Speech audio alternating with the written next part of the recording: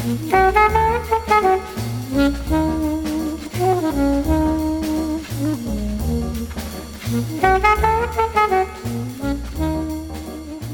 everybody, and welcome to the 241st episode of MTG Fast Finance, the podcast that still stands, as should we all, with the movement to end racial injustice and defund police services in favor of more effective options. Currently, we also are pretty big into fair and free elections, so definitely get out there and vote if you're in the US this week. MTG Fast Finance is your weekly podcast covering the world of Magic the Gathering finance, collection management, and speculation. I'm your host, James Chilcott, aka at MTG Critic on Twitter. My co-host this week, as always, is Travis Allen, aka at Wizard Bumpin' on Twitter, and we're here to help you folks make and save money playing our favorite game, Magic the Gathering. Good evening, everyone. Good evening, James. Glad to be here and looking forward to sharing all sorts of valuable information with all of you. Our show is produced by MTGprice.com, the leading MTG finance community. Sign up today at MTGprice.com to track your specs, chat on Discord, and read articles by some of the best financial minds in the hobby.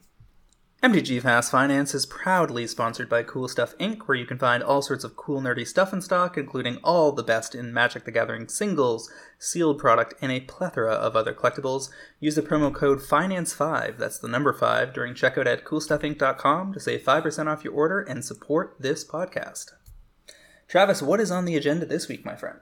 Well, I thought we'd switch it up this week. Segment 1, our top MTGO metagame week in review. Segment 2 are top paper movers, and then top MTGO movers, so the cards that have moved in price the most this week. A little on the quieter side this week overall. Segment 3 are paper cards to watch, stuff James and I think has a pretty positive outlook. And finally, segment 4, our topic of the week, some pretty straightforward ones this week. We got a pretty big ban in Standard, not terribly surprising, definitely needed. And second, Commander Legends leaks are on eBay by somebody who seems to want to get caught. So we will hop on both of those this week. Let's start out here, though. The Pioneer Champs qualifier with a very interesting first place deck, a 0-land Oops All Spells deck. And again, it's Pioneer. This is crazy. In fact, between the Pioneer Champs qualifier and the Modern Showcase Challenge, this is one of the spicier weeks in recent memory. There's a lot of action in these formats. And it's interesting because we just had the equivalent of Worlds this weekend, and I don't know how many of us actually even cared. It was pretty cool because some pretty interesting Magic personalities made it to the top 8. I think Emmett Handy was in there. Autumn Burchett was in the top 8. You had Raphael Levy and Gabriel Nassif, and I have to look up who actually won the thing because I checked out before that. But congrats to them. Yeah, it was a really good week, a really good event, if only from the representation perspective. And I saw a lot of people on Twitter like, "Wow, getting to see Emma and Autumn making it really inspires me to get in there." And like, I booted up Arena for the first time in 3 months after seeing that. So I mean, that's really cool, and how much that means to such a underserved portion of the community. Yeah, I mean, a whole bunch of bans came out of that. So basically, it was all Omnath decks all weekend at I guess it was called the Grand Finals, right? You're asking the wrong person, man. Grand Finals, MTG. Let me put it this way. We are both paid weekly to talk about Magic, and neither of us knows the name of this event or what it means. And I'm pretty sure that fault lies on WotC. Yeah, the Grand Finals, and Austin Bursavich won. And I think the story that's interesting there isn't Austin the guy that they banned for leaking information about the changes to the Pro Tour formulation? I remember the event, but did they unban him? Yes, obviously, because he's in the top 8. So I think he got a shadow ban in the winter. He was petitioning fairly hard, and I guess some people went to bat for him, and Wizards eventually reinstated him, and he makes top 8 of what is effectively the version of Worlds for the year and wins. So, cool story for him. That's definitely a rags to riches story in this context. And cool. But the tournament was Standard, of course, and largely disappointing because there was 2 green-red players that were Burchett and Emma Handy, I believe, that were in the top 8, and they got knocked out, and then it was just Omnath decks left, and they were doing Omnath things the whole time, and Omnath Adventures was just running over the top brackets of the tournament. And so we get fresh bannings yesterday on Monday, and Escape to the Wilds, Omnath, and Lucky Clover, I want to say, got banned. Mm-hmm. Yeah. So they've taken out, and I guess I saw a whole a absolute tweet storm in response, and the gist of most of it was we've had more bannings in the last 12 months than we have in the last 12 years. Yes. In Standard. That was the takeaway. So pretty ugly situation, and one that Wizards needs to resolve. But they're not going to, right? Like we are, I think, pretty confident that this is going to haunt them through the rest of this year. I will be in. We're in October. It's It's in October. Oh my god, I cannot believe how late in the year it is. Do you find yourself looking at dates like October, September, November 2019 and feeling like that's much closer than it is? Like, I keep seeing October, like, whenever I look at stuff and it says October 2019, I'm like, oh, that was like 4 months ago. And I'm like, oh, that was a year. In many ways, 2020, I think, feels like the longest year ever. And yet still, it feels like, Pioneer being unleashed this time last year was yesterday. Yeah, like it's like the existence of all of our existence since the pandemic has existed sort of in its own time bubble, and I'm experiencing it, but at the same time, it doesn't feel like it's time that's elapsed. Like, I keep feeling like the end of 2019 was just 3 months ago. This is very odd. But yeah, my greater point here is that I guess this probably won't be a problem for them the rest of this year because it's October, so we're almost done and there's no new sets coming out this year. But I do think that this is going to chase them into next year, and I would be impressed if we made it out of next year without several standard bans again. And almost by design. One of the key points that people have been making on social is that whatever modicum of testing does go on for standard inside Wizards is almost certainly thrown completely off course at this point because so many cards have been banned in the last year that any planning they did for instance, Uro or Omnath or Oko to exist in the formats and them thereby inserting, designated sideboard cards or whatever that are meant to counter those cards in the format, the apple cart's completely overturned because those cards aren't present in the format. So whatever plans you had for what the meta was supposed to look like are just being thrown out the window. And who knows what fresh problems that will lead to through lack of foresight and planning that are just compounding on themselves. And, is Standard going to need more bannings again in a month or 3 months? Or is this just going to be finally an era of, recognizable fair magic in Standard? That's an interesting fact that I hadn't thought about. They might have been looking at it and going, well, this card seems like it might be, Omnath seems like it might be too good, but the Oko decks are good at keeping it in check, so, like, we're not too worried about it. Yeah. Like, oh, okay, this is not how this works, so, like, all the balance is upheavaled. It's possible that continues to bite them in the ass over and over again. It's also possible that it just happens that it settles without that issue. We really don't know. I did see someone say something about, I forget which Magic Pro it was. It said something like, "Oh, it's so nice." Oh, it was Yuza. It's like, "Oh, I'm so glad we got rid of all the overpowered cards and now we can enjoy Standard." And Pat Chapin's like, "I'm gonna come back to this tweet in 30 days." which he is not necessarily that he's prescient, but that his trust level is so low that he figures he can go out on that limb and probably win the battle. Well, knowing Chapin, I think his point was Yuza's wrong. Like, I don't think it was, I'm taking the odds. I think it was Chapin going, no, I know for sure you're wrong. There's still a bunch of busted cards in this format. We had to get rid of the cream of the crop, and now we just have the cream of the crop. So while Standard is totally busted and may or may not recover in the near future, Pioneer and Modern looking very interesting. almost unrecognizable from where they were even a year ago. And part of this is that these cards that are getting banned in Standard are so powerful that they're bleeding through to these formats. This first place deck in the Pioneer is just wild. I mean, if there was any doubt left in anyone's mind, cough, cough, Travis, that DFC lands are going to be making a major impact across multiple formats, take a look at this thing. We already saw in Modern, more or less week 1 after these cards showed up, that both Belcher, Belcher was reinvigorated and suddenly viable in the format again, and indeed we're going to see that it top-8'd in the Modern Showcase Challenge. And there's also the Oops All Spells build that doesn't rely on Belcher, and here we have the Pioneer equivalent. This deck, in Pioneer, a format where a year ago people were buying Mantis Riders and Siege Rhinos in anticipation of a fair-looking format that has already had to ban 3 different combos out of existence in its first year, is now looking at a deck that has 35 creatures, 38 sorceries, all of which double as their lands, and 7 instants, which are also lands, and nothing else in the deck. It's running 80 cards, but it's not a Yorion deck. This is absolutely bizarre. You have 4 Balustrade Spy.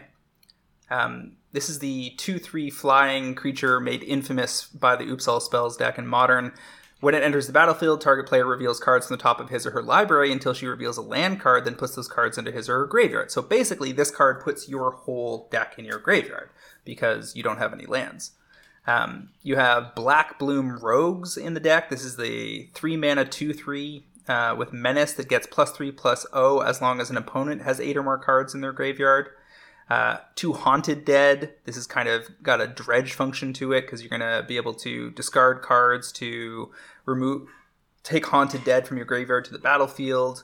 And when it enters the battlefield, you get a white spirit token. You've got 3 Kazandu Mammoth. This is a flip, the 3/3 with landfall that makes it bigger. That's also a land. You've got 3 Paradise Druid, 4 Prized Amalgam out of Shadows over Innistrad, 2 Silver Smoke Ghoul out of Core 21 that can also pop out of the graveyard, 4 Sylvan Caryatid, 4 Tangled Florahedron, 4 Undercity Informer. This is the duplicate effect to Balustrade Spy for a mana less, but requires you to sack a creature. And then we've got 2 World Spine Worms. If it's put into a graveyard from anywhere, you shuffle it into your library. So it basically stops you from decking yourself with this whole nonsense.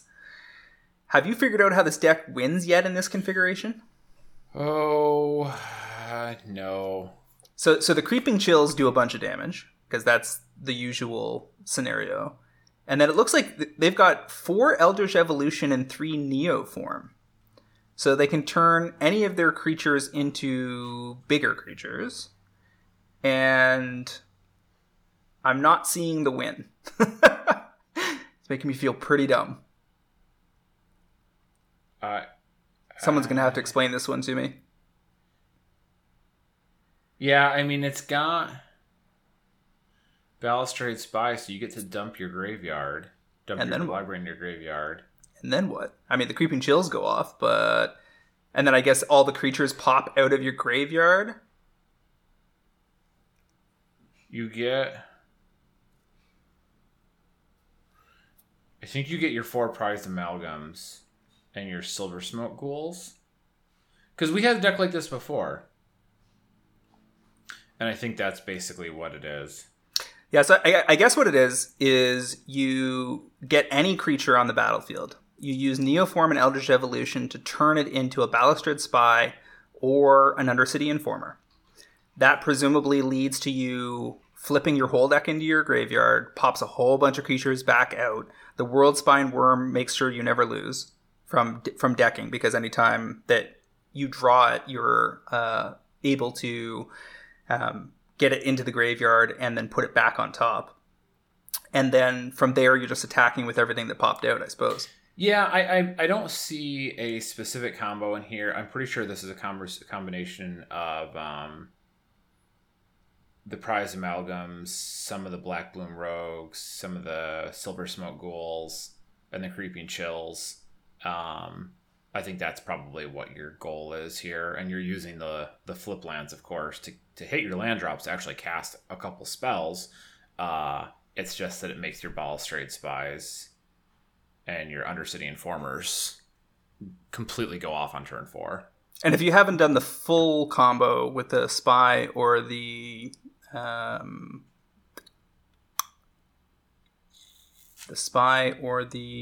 Undercity Informer, you could Agadeem's Awakening mid-game and get some stuff from the graveyard back into play and start trying to build out from there.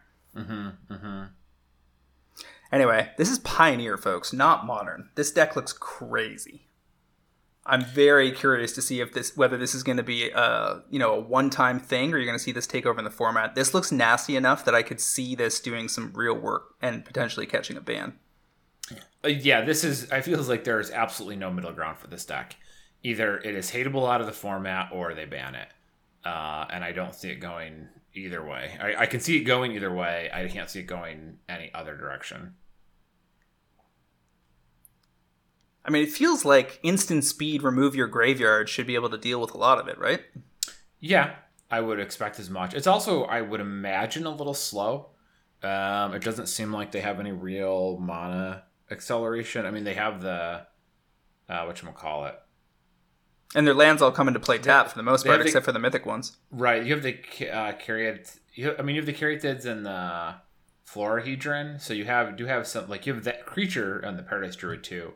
So they're really trying to use those 2-drops to move their mana forward, which means they're probably a little soft to having those killed. They're probably soft to red, like an aggressive burn deck who's going to put a lot of pressure on very early and might be able to pick off a couple mana dorks. Like you said, graveyard removal or Leyline of the Void is going to be very aggravating for them. So it's hateable, but I mean, these combo decks are always hateable. It's just a question of, do the cards that interact with the deck profitably, are they something you can run, everyone else can run in their sideboard? If they're too far out in left field, then you split the format, and that's where you get a problem.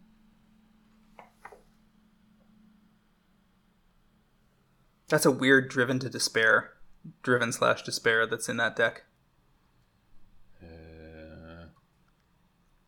They're using 4 Thoughtseize to clear the path, which is a symbol of feeling like they need to get rid of whatever the relevant disruption is if they have the chance. The despair has got to be a way to push through damage, because when you dump your whole deck, the despair goes in, and then if you have like your all your prize amalgams and whatnot, you just cast despair once, and suddenly blocking becomes a pain in the ass. Sure. So anyway, 38 double-faced lands in this deck. If this had showed up and dominated some Star City Games tournament one weekend, you would have seen an explosion of speculation. This would have been quite the moment if this had happened on an SCG Saturday morning. That would have been exciting, for sure. There are 12 Mythic DFC flips here out of ZNR, and tons of other potential specs here.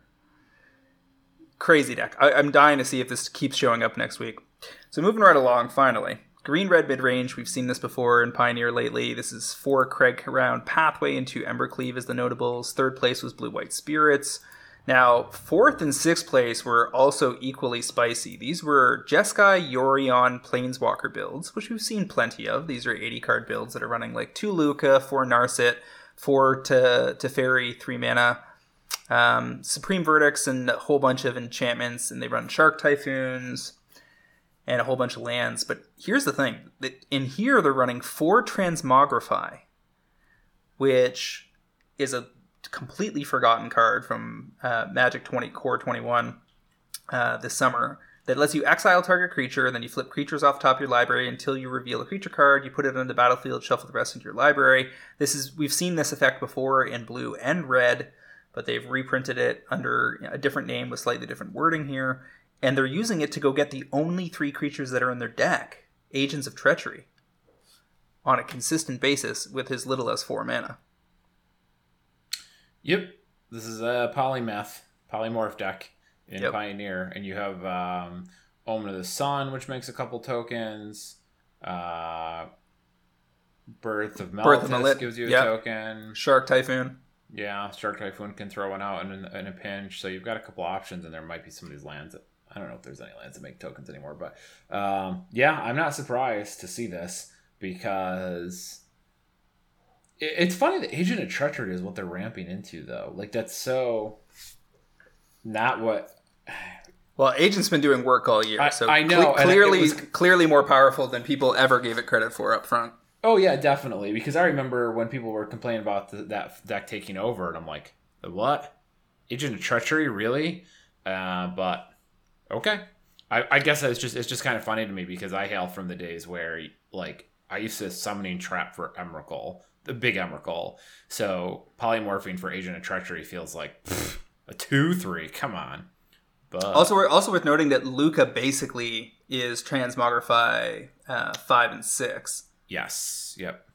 Because it does the same kind of thing, and these decks were already running Luca, and so this version with the Transmogrifies definitely caught my attention. I almost went so far as to make Transmogrify foil extended arts a pick. They're $1, $1, and it's the only printing ever, and it's from a summer set. And if we were playing Paper Magic and COVID didn't exist, I would totally have gone and run out and bought 20 copies of the foil extended arts on the slim chance that this would post up in Pioneer for a couple of years. Yeah, I got $1 for extended art foils is just like, sure. Well, how much lower could the buy list be? And obviously, I have bitched many a time on this cast that going from $1 to $5 is pointless. But the play would have been buy list play, which is a totally different matter. Mm-hmm, I mean, currently, Card Kingdom is offering 13 cents on those foil extended arts, so you're not there yet. But I don't think it's that crazy to pick off, a couple of handfuls of these at $1 a piece and stash them away for a while. People will figure out how to use the card. We'll have additional reasons to use the card at some point in the future. Yeah, even if it's just a real slow gainer in Pioneer, like or not Pioneer, EDH, like that's still possible. I mean, and Polymorph was popular. I don't know. That's certainly tempting. Anyway, that was 4th and 6th in this tournament. Now, the 5th place deck is also pretty spicy. We've seen black-white auras post up in the top 8 of Pioneer tournaments all year, basically ever since Theros Beyond Death was printed, and they gave us all the related enchantments, specifically Sentinel's Eyes and all that glitters from Eldraine, and then Karametra's Blessing from Theros Beyond Death, and Alseid of Life's Bounty, also from Theros Beyond Death. But in 5th place this week wasn't the black-white auras, it was green-white auras, using Gladecover Scout, 1/1 hexproof, so basically Boggles here, out of M14, and then running Season of Growth, which I had played against me in EDH this weekend and did some serious work on the table. That's the enchantment from Core 20. Whenever a creature enters the battlefield under your control, scry 1. Whenever you cast a spell that targets a creature you control, draw a card. So it's basically an engine where you start casting auras and never stop. That's a fun strategy. I'm a fan of it. Pioneer's got some cool looking decks right now, man. Seriously. So the black-white auras deck, still present. It's in 7th, and it's worth noting that both the green-white and the black-white are running their respective pathways. So that's Branch Loft and Bright Climb. And then back in the green-red deck, you had 4 of the green-red version. So 12 pathways in the top 8 here. Yeah. And then finishing up the top 8, we had Lotus Field Combo, which has been hanging out there ever since, even though they don't have access to Underworld Breach anymore. For the record, by the way, I wasn't sure what to think of the dual flip cards in competitive formats. Duly noted. And I happily said I'm willing to absorb new information and adjust my expectations accordingly. You are not the only one that is still not convinced, or not fully convinced, or has been tempering expectations with realism. There are plenty of people still going back and forth on this topic in our Discord. Well, I mean, at this point, it's hard to argue against it. They're very clearly powerful I think that the extent to which they are is still slightly open, because like it could just be we have them, let's use them, and then maybe they retract on it a little bit. But I don't think it's unfair to say they are going to be a permanent staple in some amount going forward. The ability to get lands or spells out of these things in the various ways that will be found to abuse that over time has me convinced that this is just a huge ass pile of specs. and ZNR is probably going to be looked at as a pretty crazy set in retrospect because of it. So worth pointing out that the Lotusfield combo deck runs 3 Peer into the Abyss. That's the foil extended art I called at $5 last week. 2 in the main, 1 in the sideboard, and you do see this card popping up all over the place as well. Shifting over to the Modern Showcase Challenge, this was run by Canister, who is a machine. One of the best pros in the game right now, and also a top innovator. Whatever you thought about, the Sam Blacks of the world 5 years ago or whatever, Canister has to be on that list today. When he posted this deck to Twitter on the weekend and said he won the Modern Challenge with it, I couldn't get confirmation immediately that he had done so because I hadn't been watching his stream or anything and didn't have access to Twitch at the time. And I wasn't 100% sure whether I should post it to the Discord because I was in some ways assuming he was trolling. Because he made some comment like, "Oh, I won the Modern Challenge with a slightly different version of this list," and I thought maybe he won it with something utterly different, and he was just fooling around. But no, he won it with this. 4 Saheeli Rai, 4 Felidar Guardian. So Saheeli, Felidar combo back in play in Modern, not Pioneer, where it is banned, I think. Pretty sure. Sounds correct. It's got to be banned in my Pioneer, right? Let me just double check that. Cards banned in Pioneer in the great Google machine.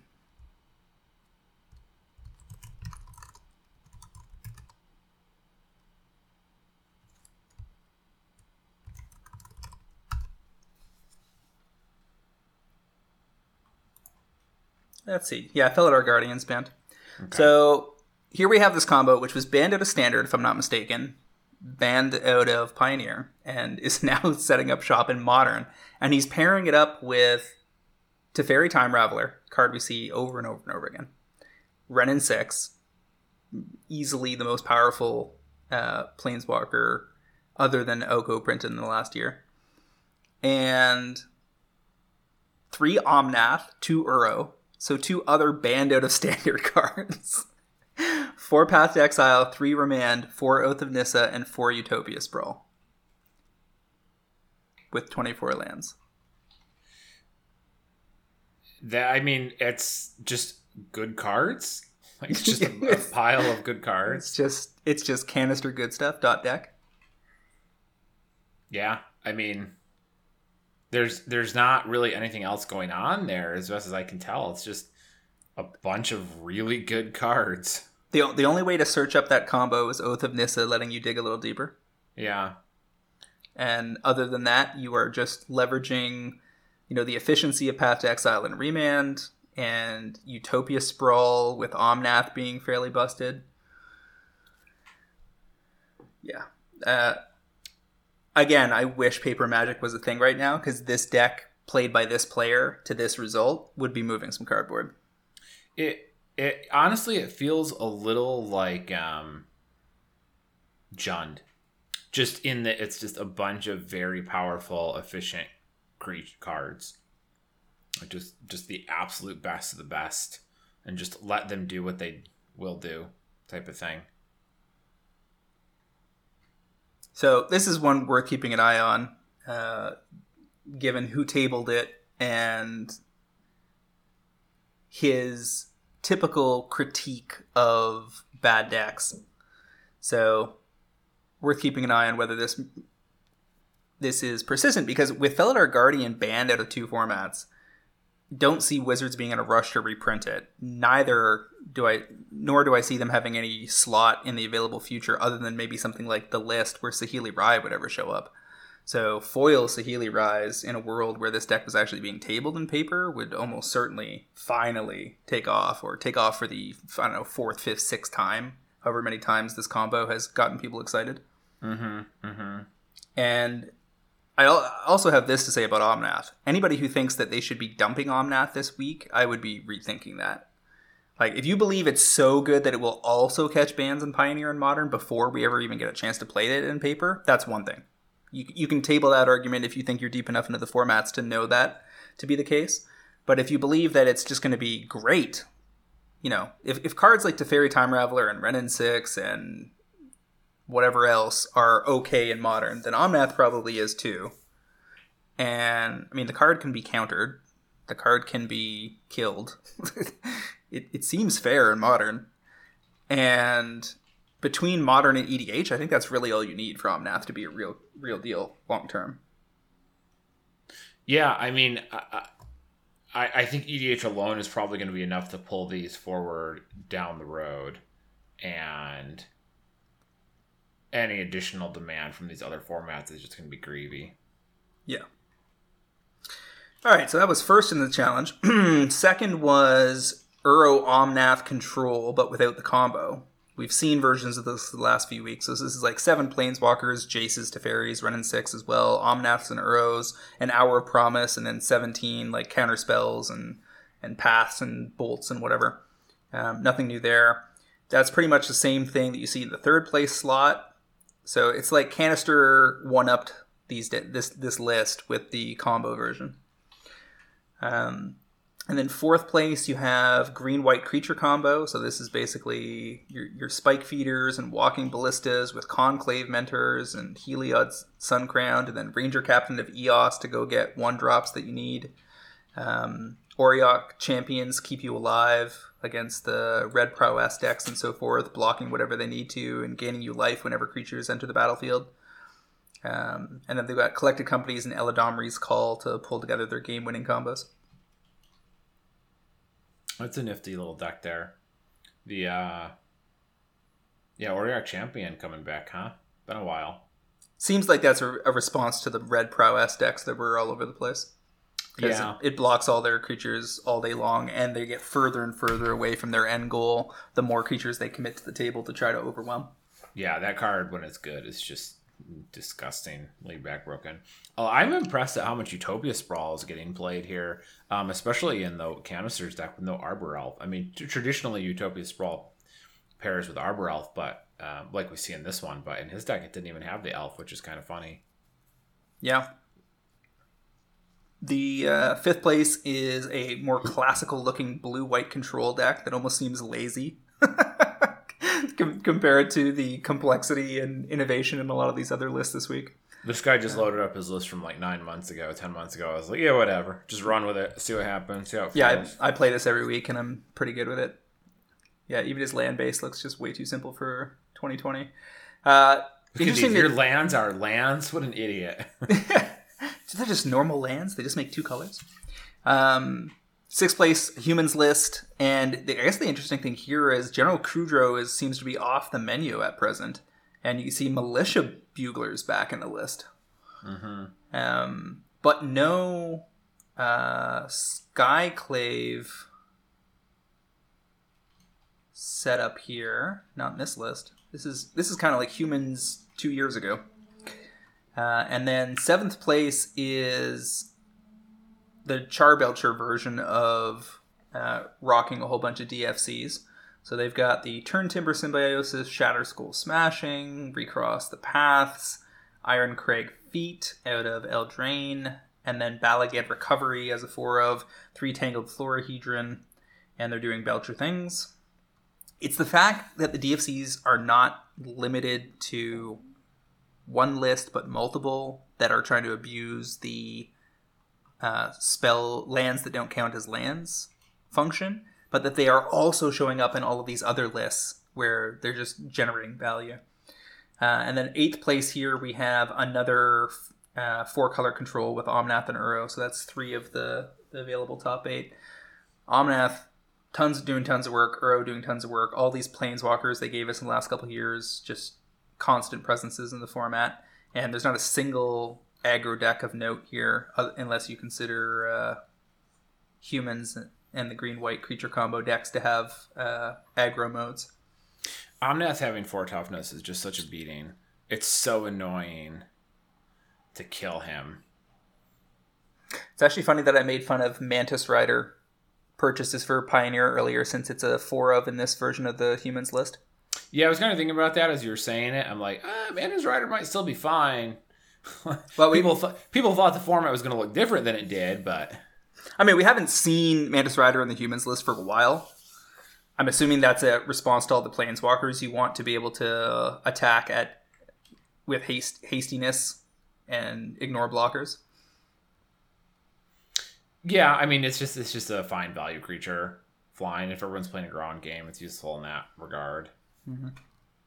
Anyway, Pioneer and Modern looking real interesting this week. Very curious to see how much of this stuff shows up next week again. Moving on over to segment 2, our top paper movers. Tons of stuff on the move, but a lot less of it seemed very interesting. You got trade routes, non-foils, I believe, going from $3.50 to $5. Very minimal movement, but that is on the back of Omnath EDH use, almost certainly. Being able to pick up lands and drop them again is exactly what Omnath decks want to be doing. Mm-hmm. Flagstones of Trocare out of Ultimate Masters, foils going from 25 to 40. That's on the back of the White Green Titan list in Modern that didn't show up in this top 8, but has shown up the last couple of weeks. Lotus Petal Masterpiece Edition Inventions going from 300 to 500. I think you can ignore those numbers. That's just there's just basically nothing left on TCG at this point. I mean, this has got to be $180 to $220 card. Yep. I agree, but which is just absolutely insane to say. But like, if they print another invention that has Lotus Petal, it might take some of the wind out of these sales, because that might run into the issue of, well, there's only one good Lotus Petal printing right now, but give us a second one. You know, the same type of problem that you have with the Portal cards. But even without that, this is just going to be like, yeah, what are you going to do about it? I'm of the opinion that an invention level version would certainly slow dramatically the number of eyeballs on this version, but that this is drained so hard at this point and so difficult for vendors to restock, especially in the COVID scenario, that even if 60 or 70% of people preferred whatever new version they printed, and like you're gonna have to show me the product where that could happen. And so far we haven't seen it. I'm not going to aim to sell these at 300. I was picking, if you wanted to have yet another reason to justify a year of Pro Trader at $80, people were calling this out in the Pro Trader Discord maybe 2 weeks ago at 100 to 115 in Europe on Card Market. So even if you just pick up one copy at that price and unloaded it at 200, there you go. Your year is paid for. Yeah.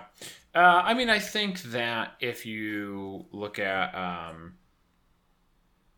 a scenario where sometime next year they print a very good all art treatment in one of their products, if people are back in stores and I already own the Invention Lotus Petals and I go, okay, well, the foil Invention 2.0 Lotus Petals are $40 a piece, and I really like them.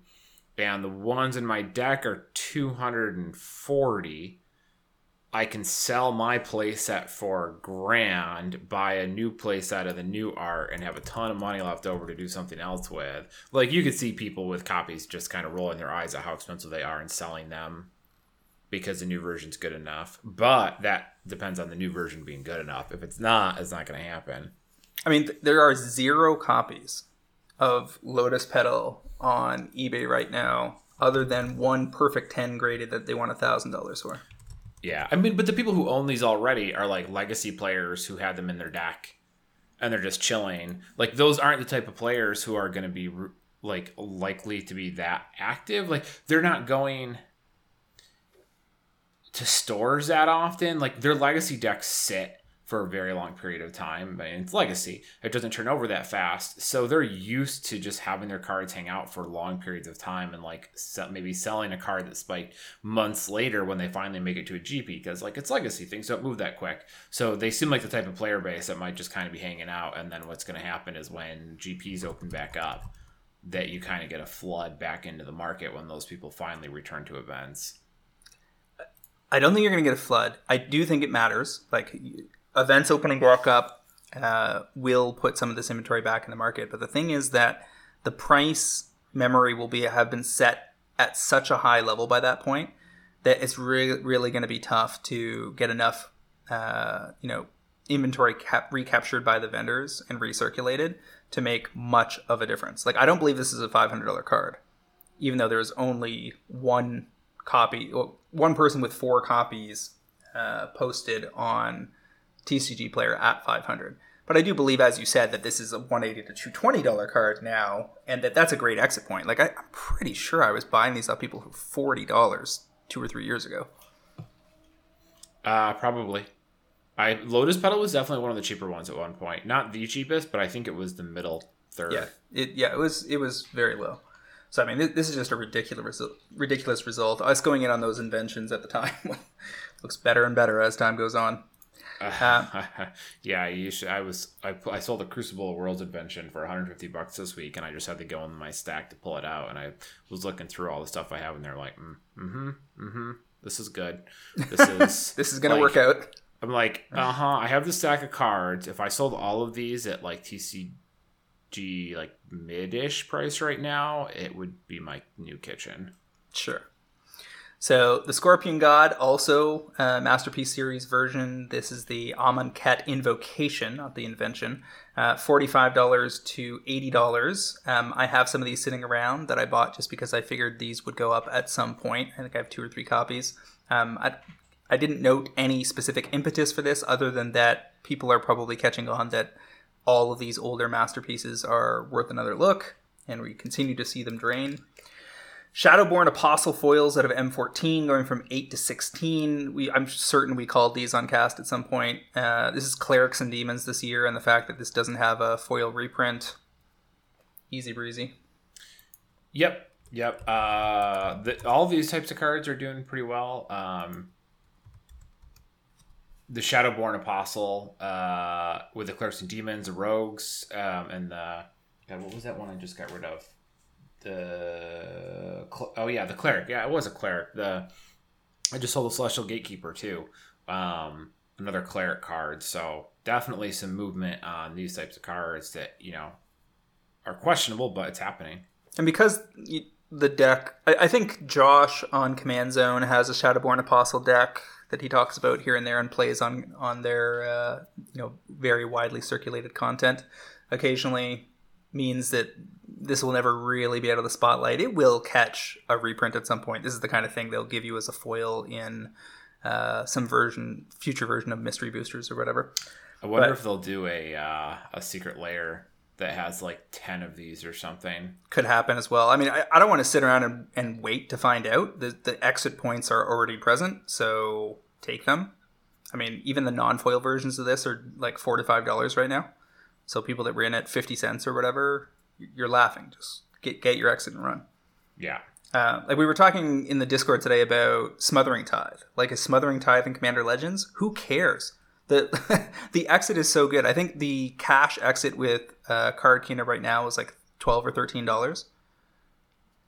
So get out. Yeah. Yeah. And foils is 23 or something like that.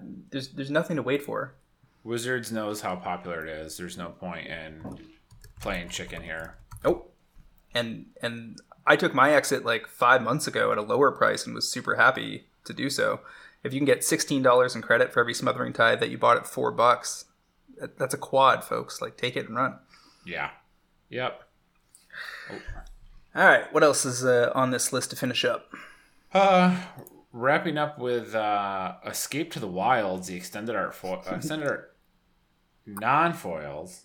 What are you giggling about? Just got banned. So yeah. Hard to tell how much of the pressure on this was coming from how good it was doing in standard. Seems odd. I mean, people should not be reacting that way. But there's probably people out there that don't realize that you might have another 6, 9, 12 months before you can play Paper Magic again. That are thinking about it much more optimistically. There's also, this card has proven itself in standard, but also is maybe now flagged as a better than people realized card for EDH play. if I had been on the ball, I would have sold the couple of foils I have sitting around from Eldraine Collector Booster openings, but I'm so far behind in posting stuff for sale that I've certainly missed my window here, would be my guess. Yeah. I mean, I think you're going to be fine in EDH, though. Like, the card has really brought to the front that this card is good and playable and useful. So that boost always does well for Commander. I mean, just look at Omnath. So I think you're not going to be too upset even if you pick these up. Well, you will be upset, but you shouldn't be. Well, you probably shouldn't have been picking them up on the basis of Standard. That much is clear.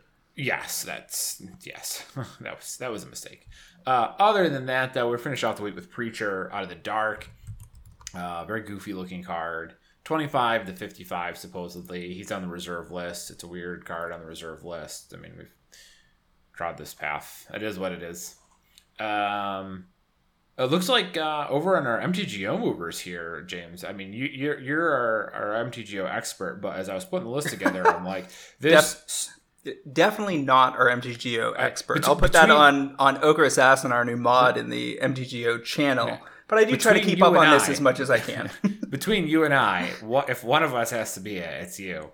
I did notice that this seems to be driven pretty hard by the bannings, and suddenly people are like, oh, I have to go find something else to do in Standard, and that's what this list says to me.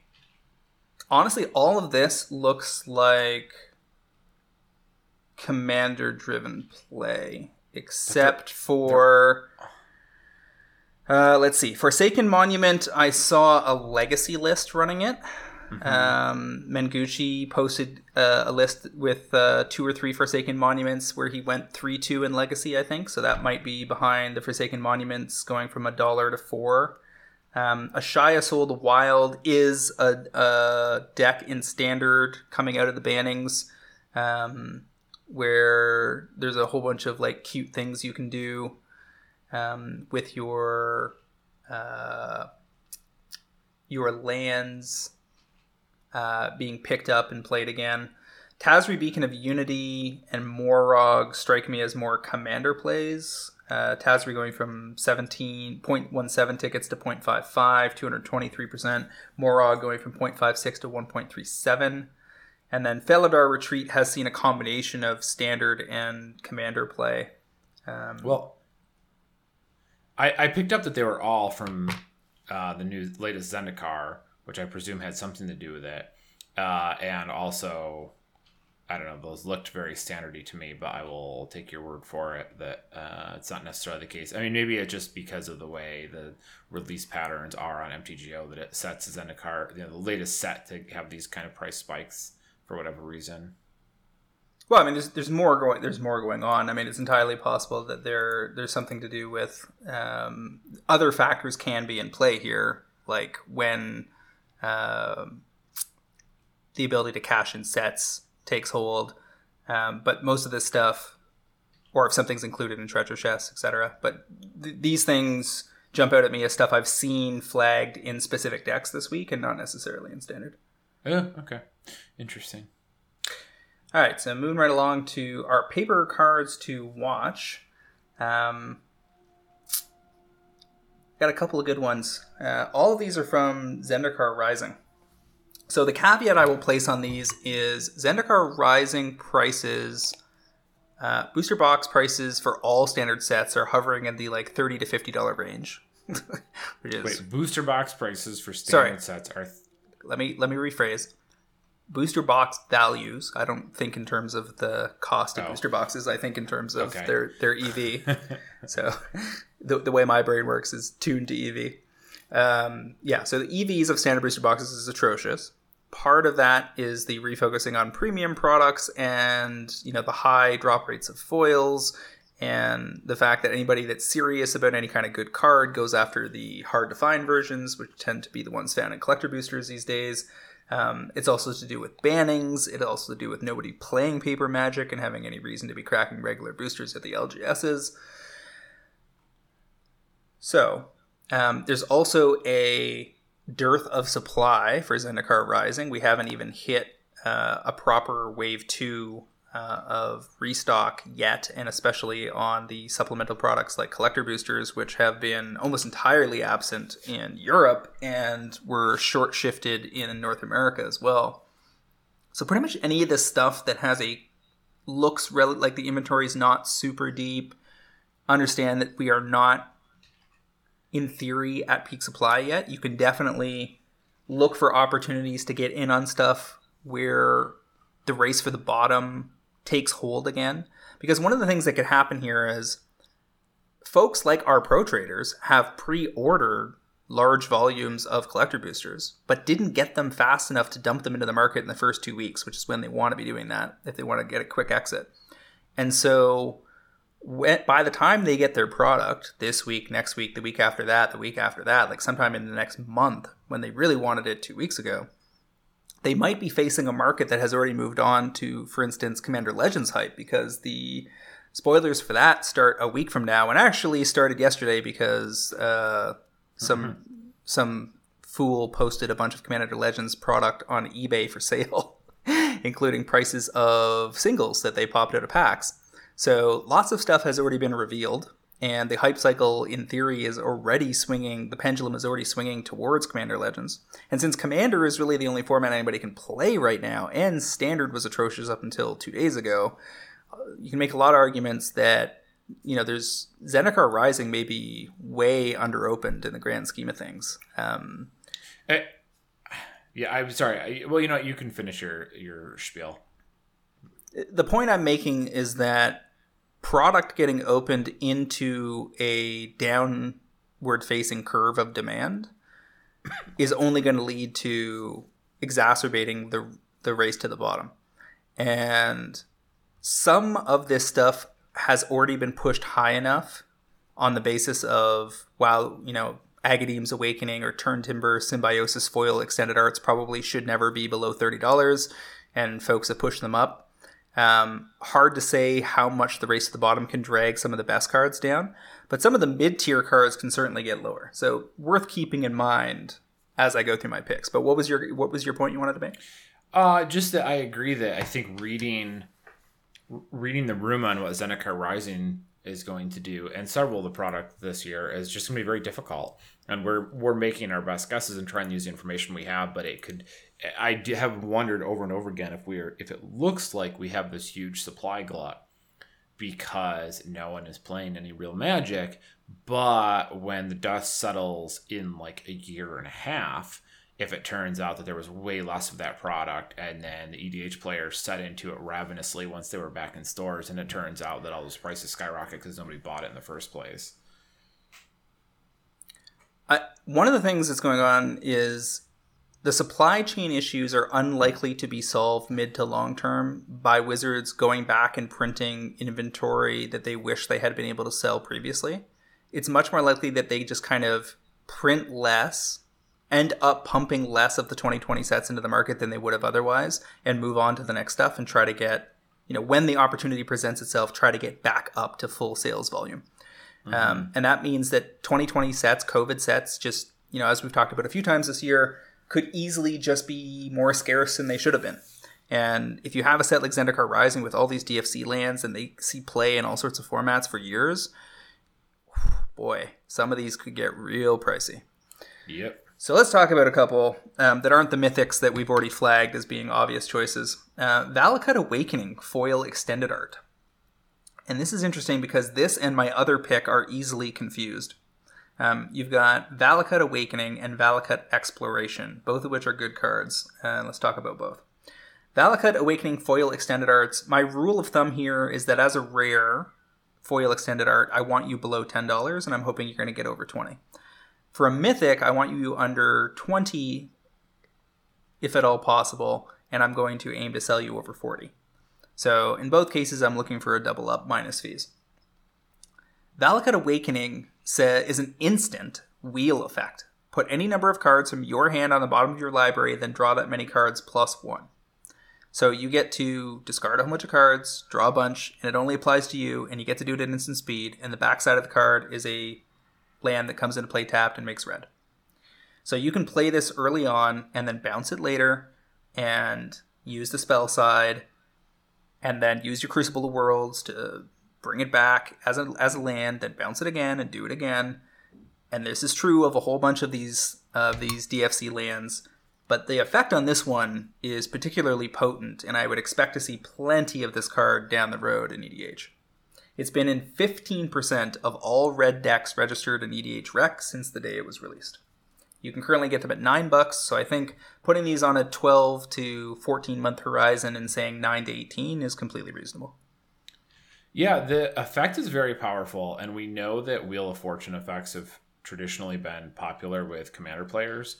Ever since Nekusar was printed, that's been a thing. And even when you're not using them to drive your Commander, they're still a powerful tool that players like to make use of. I also like that this has potential multi-format demand, because I can definitely see this making progress in Pioneer and Modern, because it's not like the cheapest effect. Like, I mean, keep in mind, first of all, that was it Cathartic Reunion ended up getting banned in Modern, right? Like, I have that. I believe that is correct.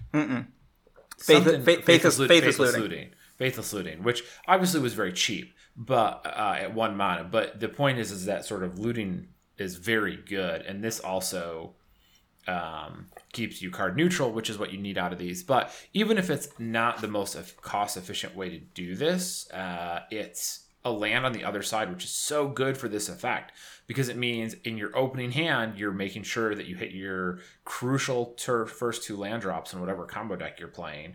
And then later on, when you just wish you had any of these effects available to you, it's right there. And not only is it like doing 1 or 2 cards, you can do your whole hand, which can also be very important, because you might have a handful of stuff you don't need at this point, and you want to get rid of more than 1 or 2. You want to ditch the whole thing. So I think the card is very useful in both Commander and possibly competitive formats.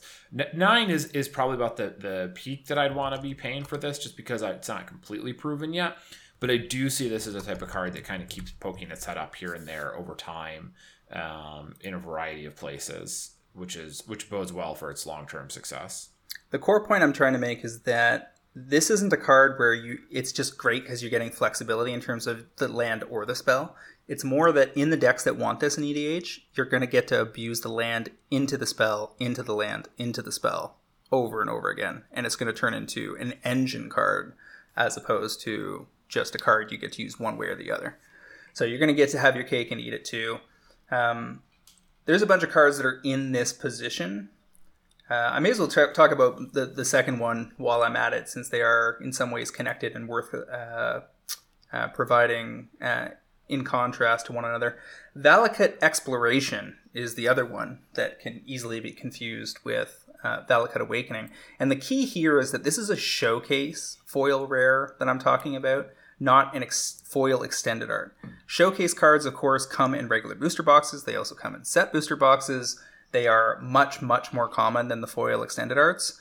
And they can also show up in the collector boosters. So they're basically in all of the Zendikar Rising product. Consequently, they should be much more cheap, and there should be much more of them, and it should take a lot longer for them to drain out. The thing is, I'm not actually sure which of these 2 cards is better in EDH. I got to play this in my first Zendikar Rising draft last week, and immediately I was like, oh, this isn't as good as I thought it was. It's way, way better. Because whenever a land enters the battlefield under your control, exile the top card of your library. You may play that card for as long as it remains exiled. That's cool. But I was thinking of it as that happens once a turn kind of thing. The thing is, in the right kind of deck where you're making multiple land drops per turn, because in EDH you have an Exploration, or you've got an Azusa, or whatever going on, and you're abusing Omnath and so forth, you can end up having 2, 3, 4, 5 lands come into play in a turn, or even more with something like Nahiri's Lithomancy or Scapeshift, and you put all these cards aside. You can pick and choose the ones that you need to play to execute your turn in the way that you want to. And then anything that remains exiled ends up dealing damage to each opponent. So if you end up doing 4 or 5 land drops in a turn, you cast one of the cards, and 4 of those cards end up exiled. You do 4 to every opponent off that sequence. Mm-hmm. This is a very strong card draw engine plus bonus damage effect. The showcase foils are gorgeous. and there's going to be plenty of them. There is 91 results currently on TCG Player. I'm calling this to go like $3 to $10, but realistically, you might be able to wait on this one for a while. I don't think you have to be in a rush to snap these off.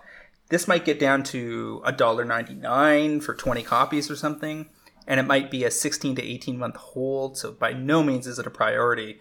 But to, snap off a couple for your decks, try it in your EDH decks and see how much you like it, and then watch those slowly appreciate over time. That's a fine position. Pick up 10 or 20 of them for a long haul spec. That seems fine as well. Bottom line, the card is probably underrated. That I didn't quite understand what was going on when you were... I don't think I appreciated it fully when I read it initially, so I just looked at it again as you were talking, and that is a very cool effect that it's a card draw engine on your turn, and then it wraps up with bombing everybody, so you get some very nice versatility out of that. What I really like is the price point. Those $3 foils are tasty, and I'm a big fan of that type of thing. And with over 10% of decks have been running it since it came out. Probably also that probably takes into the fact that it's a little underappreciated in the way that I have been. If that moves up, what? Keep going. In the way that I have been, just slid that in there. Like in my initial read of it, I didn't realize quite how good it could be. Oh, I thought you were saying that you are underappreciated in the same way as Valakut Exploration. So I wanted to make sure you knew you are much beloved. Yeah, okay. No, what I meant was I didn't quite get it at first, and I suspect that's probably the case with a lot of people. And if it moves up the EDH Rec stat pages, that will bode well for its price as well. So here's the thing that's also worth noting is this is a showcase foil rare, relatively plentiful, should be plenty of these around for a while, but CK credit on these is already $2.10 and $2.73. Now keep in mind, for the foil extended art Transmogrify, Card Kingdom's only coughing up 13 cents. So they're paying way, way more for these, and these just came out. That says to me, these are selling well for them. Yeah, for sure. And just to triple check, you are talking about the foil extended arts, right? The foil... No, foil showcase. There is no extended art of these because they are landfall cards. Same damn thing. Well, no, because the extended arts only come in collector boosters, and the showcase comes in everything, so the showcases are much, much more plentiful. God, so annoying with all that crap. Yeah. All right, okay. So let's jump over to your first pick. Tell me why foil Oath of Teferi is back on your radar. Yeah, I think I've talked about this before. We've definitely been quite I think this came up either before War of the Spark. Yeah, it seems like we would have been talking about this just before War of the Spark came out. Yeah, but regardless, the Commander Legends leaks that we will get into in a little bit, spoiler alert, have partner planeswalkers in them, which is pretty cool. And it means we're going to see a bunch of them. I think they're going to be fairly popular. And people on Reddit were complaining... I mean, that should be shocking unto itself. But people on Reddit were complaining that the partner planeswalkers would be too good and too ubiquitous. So I was like, okay, fine. A bunch of people are going to play these. If a lot of people are going to play commanders in their... or planeswalkers as their commanders, what can we do with that? So I went and looked up the Chain Veil. Let me tell you, that card's like $25 for non-foils. So... too bad there. However, the Chain Veil has a very high synergy rate with Oath of Teferi, meaning, in fact, it's 86%. So that, which right away tells me one thing, is that 86% of decks playing the Chain Veil are also playing Oath of Teferi, which means... because most of them are Atraxa decks. Right, which means that almost all of them are blue-white anyways. So it's interesting to see that color, going from an artifact to a two-color pairing, barely impacts the amount of play the card has seen, which I just thought was interesting because normally artifacts are like way ahead of all other cards in terms of play just because they're not color bound. But in any case, Chain Veil is $25 for your non-foils. It's got a really high synergy rate with Oath of Teferi, which means Oath of Teferi sees a good amount of play. We're getting more these.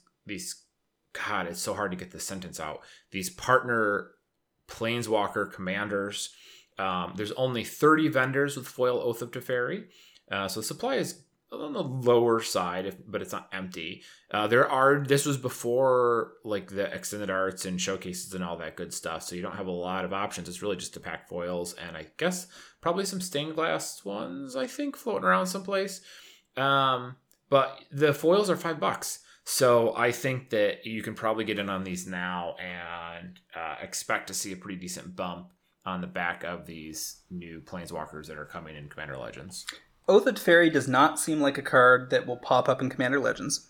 I was going to say that. I can't fathom this getting reprinted in Commander Legends. I mean, it could, but I don't think Teferi is included in the set. And I think that having a kind of random Teferi card just to support the Planeswalkers in the set is probably a bridge too far. Much more likely that this will show up in the list or something, basically like the Chain Veil did. The Chain Veil is currently in the list, but there are very, very few copies of the Chain Veil currently on TCG Player because Zendikar set boosters have been under-distributed so far in the US, so there aren't that many extra copies of the Chain Veil floating around, and prior to that there was only the Magic 2015 version.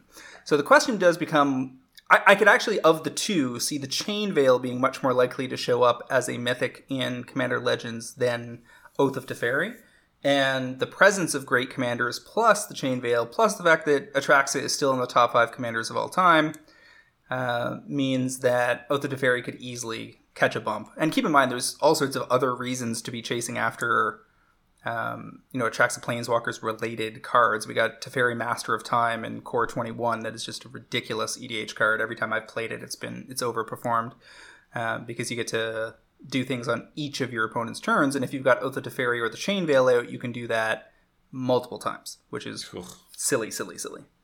Like you can basically loot twice on somebody's turn, then somebody tries to attack you, you phase something out, then loot again. Then on the next person's turn, they try to attack you. You loot phase again. It's pretty ugly. That does sound gross. Yeah. So, yeah, I think this is totally fine. I don't think there's any specific reason for the spotlight to shine hard on this, but I also don't think this is going to catch a foil reprint anytime soon. There's no product that's been revealed for the next year that makes any sense for this. I don't see them printing this into Modern Horizons 2. As we said, the list is a possibility if the list is going to shift set to set, which supposedly it is. But if that's the case, it ends up being a non-foil rare in that context. And outside of that, these foils should dry up in 2021. Yeah. So sounds like we're roughly on the same page there. And I'm sure I've got some of these sitting around from when I thought they would be a big deal for War of the Sparks. Sold through some of the rest are in the bad spec box. No bad specs, just longer term ones, etc. I definitely have a couple of these stashed. I think I picked up some Japanese foils for a couple dollars back at some point in time. So there's a There's a Russian foil in my Atraxa deck too. Yeah, so it's not. Oh yeah, well, thank you for feeling the need to big dick swing at me over here. Big dick it's just people. I'm just saying that I'm the target market for that shit, and people do buy it because people are still trying to throw the no one buys foreign cards rock our way from time to time, and the number of foreign cards that are reported sold in our Discord sales reporting channel frequently counters that argument. I have a couple of these, and I am in the position where I'd be willing to pick up more if I find them. If they're for sale where I have store credit.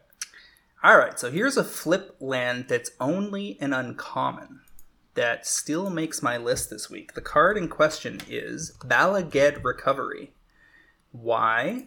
Because this is a slightly overcosted regrowth that is also a land. And because it is so simple and so ubiquitously powerful in a sense that it does a thing that people already want to do, get their best card back from their graveyard, and the fact that because it's an uncommon, it has no showcase version, it has no extended art version, it is extremely unlikely to catch a reprint in foil. And the foil, you know how in the modern era, foils have no price premium over the non-foils? Not with this card. The regular versions of this card are under $1. The foils are currently $5 plus on TCG Player, and there are only 11 listings left. This is an uncommon foil that, I repeat, just came out.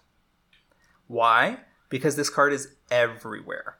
It is in 12% of all EDH Rec decks since it got released, and it's a multi-format competitive card that's showing up all over the place and probably going under people's radars. So in the red-green decks in Modern that are basically Charbelcher decks, this is run as a 4 of in that deck.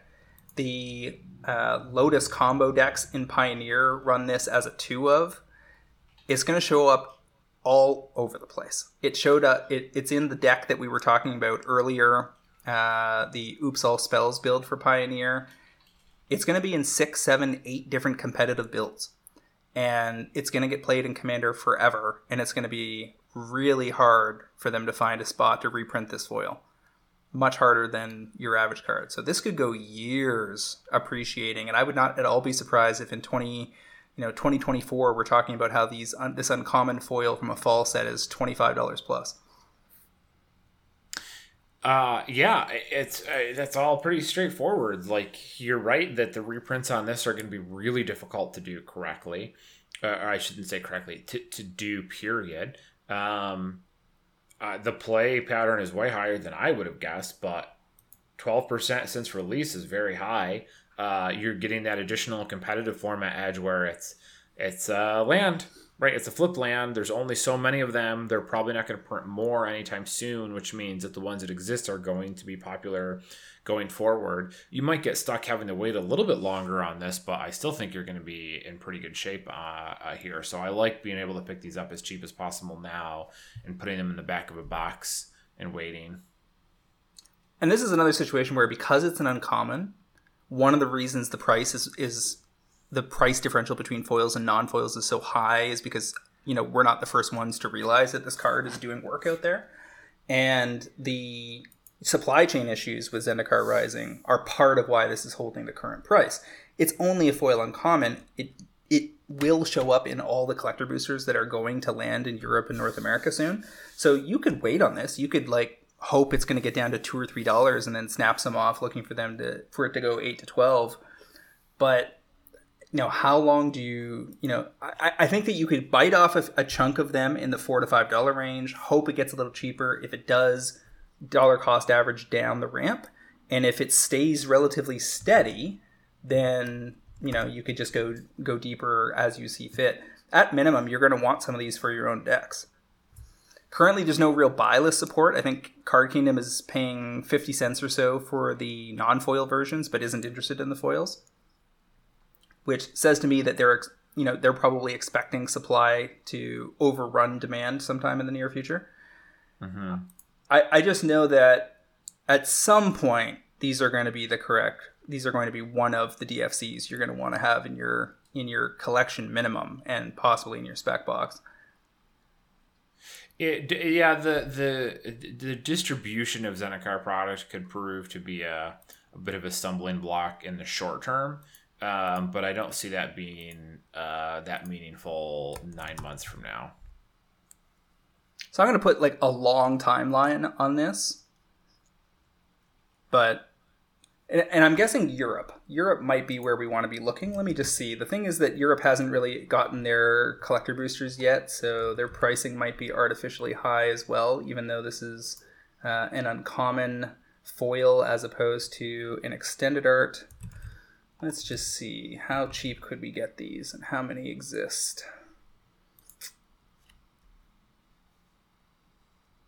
Yeah, so there's only, again, the one version of these, and looks like foils are under $1 in Europe, so that's probably where you want to be picking these up. If you can find somebody with, even up to $2, I think in Europe, you can find somebody with 4 or 5 copies, snap some of those off. That puts you in the best possible position. So I'll put Europe on the sourcing region for this and move my price down to $2, and I'm looking to get out over, call it 10 on a long horizon.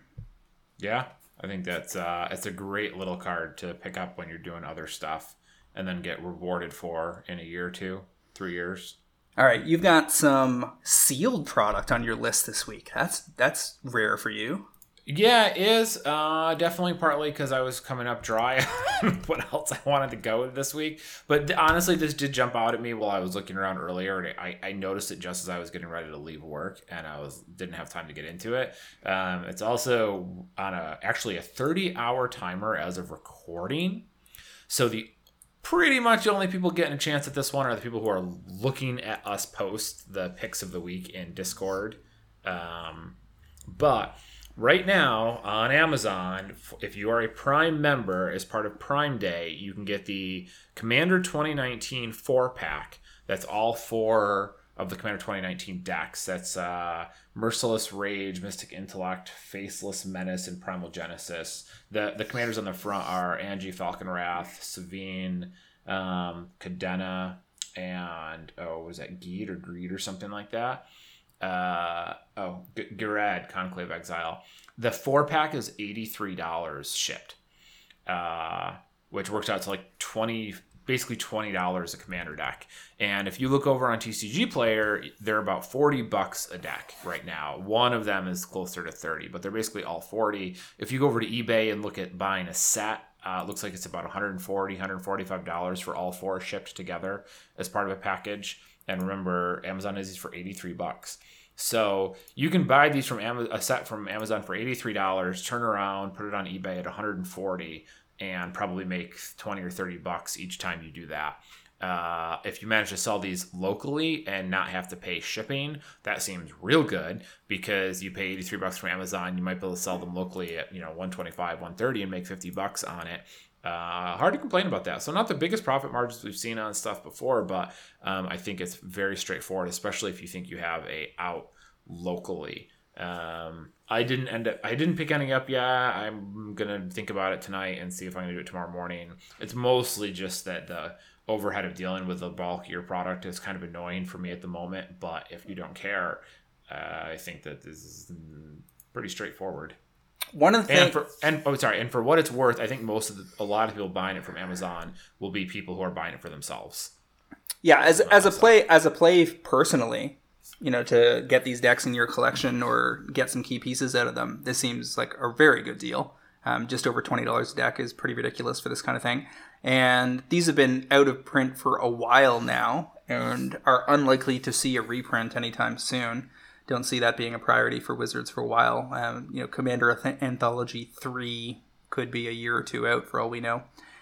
Worth noting that the expected value of these 4 decks on TCG Player at TCG Market is about $114.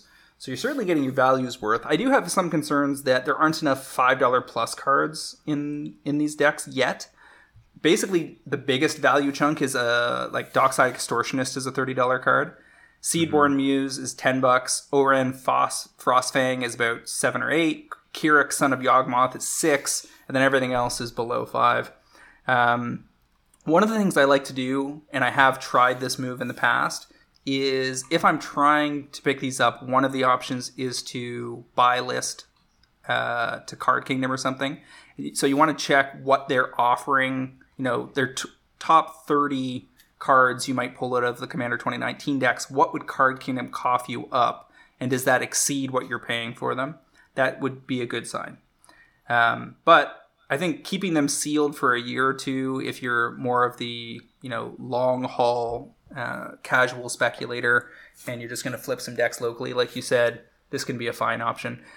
I'd also say that looking for this kind of a deal on Commander 2020 is probably going to be interesting as well. I would say that the card pool in Commander 2020 is deeper than Commander 2019 because you have Fierce Guardianship and all of the free spells. And the reprint of those decks was also cut off, as we talked about last week, and is not going to be happening. So they may end up drying up even faster than these relative to their original printing. So I'm going to be clear that I wasn't advocating cracking these and selling the singles. If you want to go that route, more power to you, but that honestly sounds very obnoxious. So I wouldn't try and do that unless you had more time than money. I also agree that going after them at the Commander 2020 ones would be good. I was actually asking in Discord right before this. I'm like, because I was having trouble remembering what a lot of vendors tend to sell the 4-packs of before pre-release. because almost all the time, like Cool Stuff Inc. and Star City, all those major vendors will sell like, oh, the new Commander product's coming out. You can buy all 4 for this discounted price, and the MSRP on them is usually about $160 for all 4, right in that ballpark. And I think they usually charge like $120-ish, maybe down towards $110, but that means you're still paying. Today, you're paying $83 for what was a good deal at $120 a year ago. Yeah.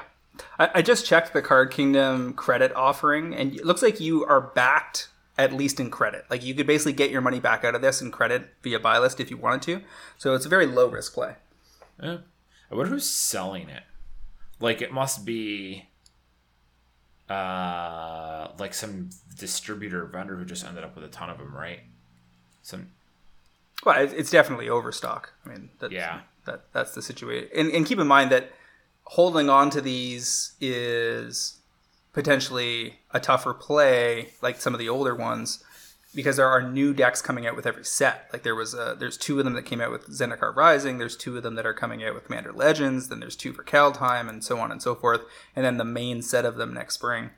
So there is going to be a lot more sets out there, and the overall mind share around them is going to be less than it used to be. Yeah, it's not. I agree. I wouldn't be looking to hold these for an extended period of time. Well, I think that to get max value out of them, you probably are going to have to hold them for a longer period of time. And so it's not a super high priority spec, but it's certainly a very attractive price for personal use. Well, I guess my concern would be if I had these for 3 years, I don't know. Like, I'd be afraid of the reprints kind of eating the value out underneath them. Yeah. If that makes sense. That's possible. I mean, Dockside Extortionist will probably get a reprint at some point. Yeah, that would be my biggest concern with these, is it's a very good price on them now. And the original Commander decks are really valuable, even though those have been all reprinted to hell. But I don't think them other years nearly as much, especially not last year's. So I would personally be looking for a shorter turnaround on this, ideally to your local group. But sure. I mean, the question with the local group thing is whether this price is going to be hanging around online for a while. Like, sure, this is a quickie Amazon deal, but you got to cover your bases and make sure that MVP or somebody else doesn't also have this posted. Because if you go on Facebook or go to your local group and try to unload something thinking you're going to get the retail price for it, and 6 other prominent places online have it for less, then you're going to be in trouble. Yeah, well, I will totally fess up to, I checked TCG Player and eBay, but I did not do a deep dive on all the other stores. So if Star City has 400 of these packages sitting around at $90, then I'm sorry. Yeah. You might want to just double check that before you buy these. All right. So our Pro Trader. Oh, yeah. Sorry. Go ahead. So our Pro Trader pick of the week goes to Jeff1060 out of the Pro Trader Discord, with a pick that I think one of us would have picked for sure, had Jeff not piped up with it first. Thieving Skydiver Foil Extended Arts, currently around $10. This thing has showed up in 15% of all blue decks since its release on EDH Rec. It steals Soul Rings and Mana Crypts and Mana Vaults and Signets and all sorts of other stuff. And there's literally zero doubt in my mind that this won't go 10 to 20 like he's calling over a mid to long-term horizon, say 6 to 12 plus months. I'm actually very surprised by this. Given how much we've talked about it in the last 2 weeks, it just kind of is one of the few cards that have come up over and over again, along with the dual flip lands. I thought for sure the extended art foils on this would have been higher. This is the normal price. Like when I say I target foil extended art rares around this price, it's because when the supply glut hits, when there aren't supply chain issues, this is they're going to get down to this price. There are really only 3 or 4 listings on TCG under $12 right now. But as people have pointed out in our Discord, once all the the collector boosters catch up for Wave 2, these could get down to $7 or $8. I'm happy picking them up, anything under 10, and then reevaluating in 2 weeks, 4 weeks, 6 weeks, see if I can get them even cheaper. If they seem to be moving in the other direction, then I'll stop holding back and go after them. Because if even if we're not at Zendikar Rise and peak supply now, a month from now, we certainly will be. This is exactly the type of card that I would be keeping a close eye on. The TCG low and inventory levels sort of on almost a day-to-day or close to day-to-day basis. And Zendikar as a whole, too, trying to feel out where everything was moving. But as soon as it looked like this was starting to tick up, I'd be all over it. Also worth noting that these aren't currently cheaper in Europe, because Europe still doesn't have even most of their first wave of collector boosters. But once that lands, this is the kind of card I would see showing up in our singles group buys for the collector boosters at like $7 or $8 or something. Like if they end up being €8 or €9 on Card Market, then our vendors will sell them for 10 or 15% less or whatever. So there could be an opportunity just through Pro Trader to get these even cheaper. Yeah, well, seems like a good plan. All right, that'll move us on over to our topics of the week. I guess we already covered off the recent bannings and the problems that Wizards seems to have with maintaining a viable standard format. So we'll move on over to how about the Commander Legends leaks as discovered on eBay yesterday. Basically, how that all went down was some person, probably somebody who either works at the Cardamundi printing facility in Dallas, Texas, or possibly somebody who works at a distributor, although it seems early for that, got their hands on a bunch of Commander Legends and put it up for sale on eBay. And the pictures they posted were rather incriminating, which leads me to believe this person is not particularly intelligent. Included pictures of their pants, looked like their workstation at work. We're not even here to talk about the cards. We're here to just roast this guy's pant choice. Well, pictures what year is it, man? Pictures of the floor. I mean, we can't talk about the cards. We're not going to talk about the cards because they are other content creators' spoilers. So we'll refer to them vaguely, but we're not going to... Wait, are we doing that? I didn't realize that was where we were on this. Oh, yeah. Yeah. We'll protect content creators. I mean, we had to...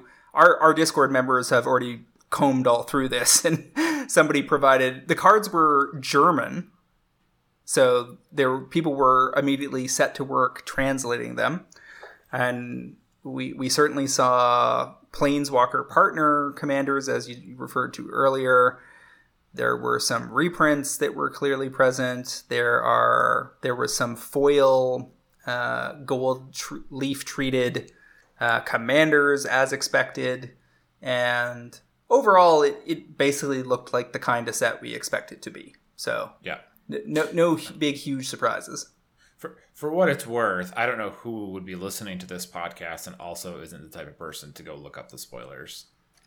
Yeah, fair. I'm just trying to play the side of the fence that is a reasonable position to hold.